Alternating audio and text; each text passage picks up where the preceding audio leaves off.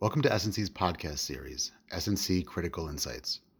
Today, Frank Aquila, Global Head of M&A, and Matt Hurd, Co-Head of our Healthcare and Life Sciences Group, discuss industry and regulatory trends that will shape pharmaceutical M&A in the coming years.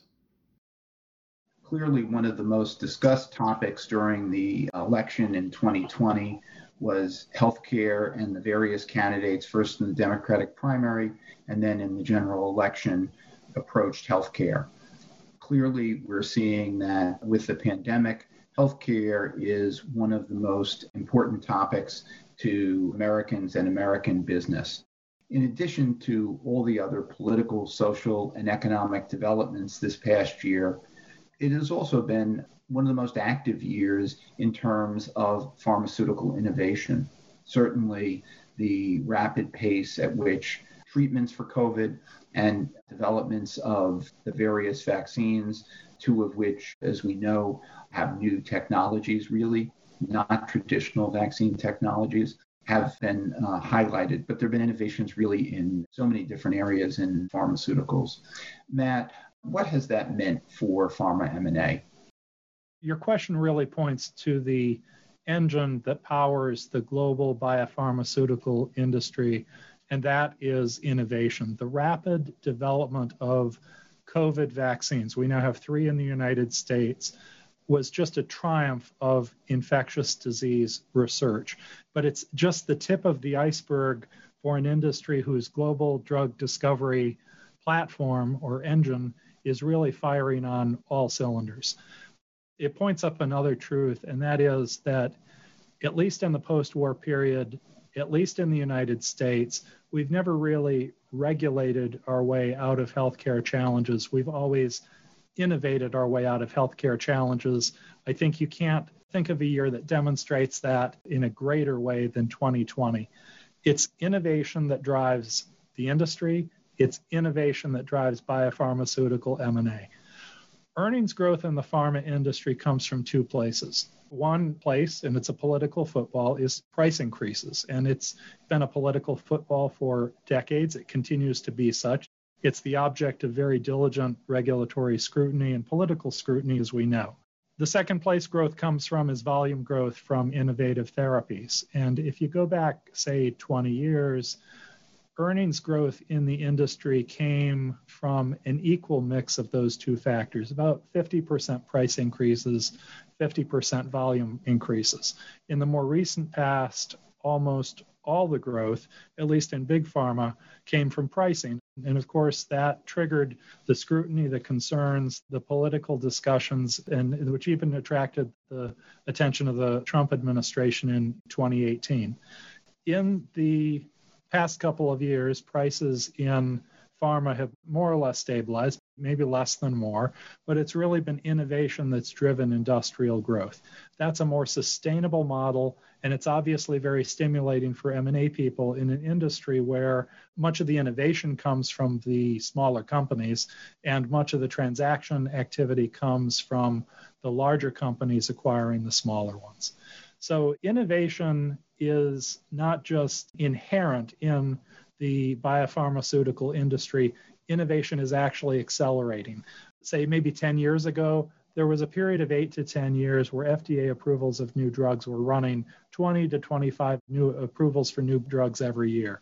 Prior to the pandemic, there was dramatic acceleration, and they were running at 40 to 45 new products per year across the industry.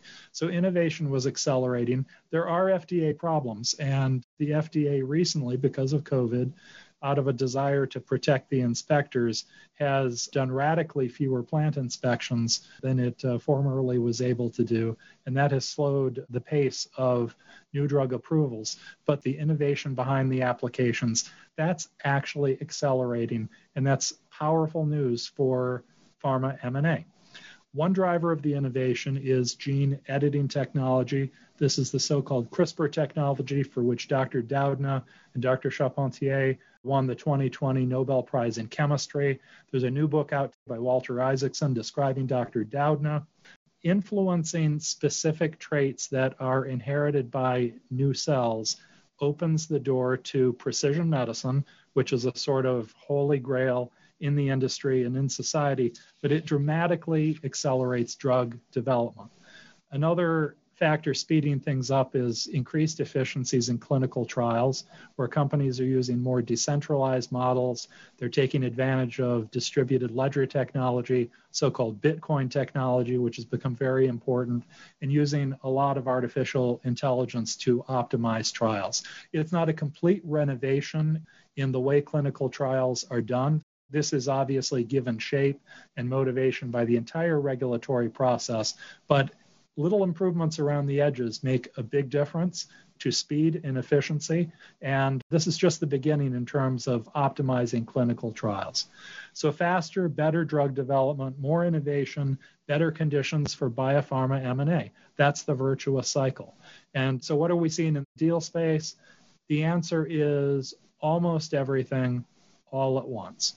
Big pharma acquiring small biotechs. That has been the engine of industrial growth for 30 years, 35, 40 years. This is the time of year when the big companies make their lists, make their outreach to the smaller companies, and that is definitely happening. It's a very active market. Specialty pharma companies are taking advantage of their focused R&D platforms, their special expertise to do more deals, maybe smaller deals, maybe larger deals, but the specialty pharma companies, they're very active. There were a huge number of life science IPOs in the last couple of years, and those new public companies, some of which are quite sizable, are now being sold to big pharma at high premia. And one example being the recent acquisition of 5', where you acted for Amgen, Frank. That's a classic example of a new public company evaluating strategic alternatives in a competitive way and selling for a price that reflects the substantial commitment that it's made over the time of its corporate life to innovation. So in addition to companies purchasing innovation, you'll continue to see companies divesting assets in order to better focus themselves on the key platforms that are going to drive innovative growth. Some of these businesses, some of these assets are really pristine, really perfect, but companies are volitionally focusing themselves on what really is going to drive innovative growth because they're in it for the long term. So what are we not seeing? We haven't yet seen combinations among the big pharma companies themselves, although in principle, there is probably room for one, maybe two of those deals. For various reasons, we don't see SPAC transactions in this part of the healthcare space. A pharma company typically does not have a business and doesn't have the cash flow that is well suited to the economic and disclosure demands of the SPAC format.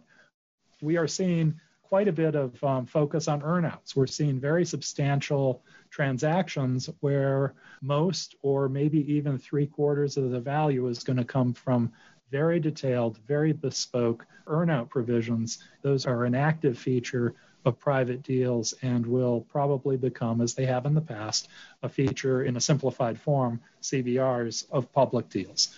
So in terms of regulatory scrutiny, there's going to be continued antitrust focus on pipeline overlaps as regulators explore the contours of their current antipathy toward the killer acquisition. This is the preemptive acquisition of a nascent competitor. This has always been a concern, or has recently been a concern, in biopharmaceutical M&A. It's been given new life in the tech sector.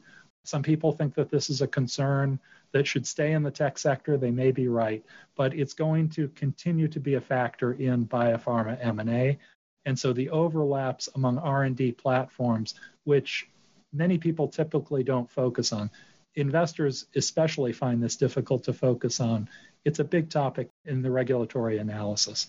And while particular senior regulators have changed jobs, I do think it's fair to say that Democratic voices have been more suspicious of pharma deals than Republicans have been in the recent past. So as more enforcement resources get directed at antitrust generally, and that's the real focus of the Klobuchar antitrust reform bill, not some of the other more interesting provisions from a legal standpoint. It's the increased enforcement effort that is going to come through in all areas of antitrust. Pharma will get its fair share of this, so you'll see tougher scrutiny. But all of that, in fact, comes in the mix of a very dynamic environment driven, as I said, by scientific innovation. Thank you for listening to S&C Critical Insights. For more information about our practice, please visit us on the web at www.sulcrom.com.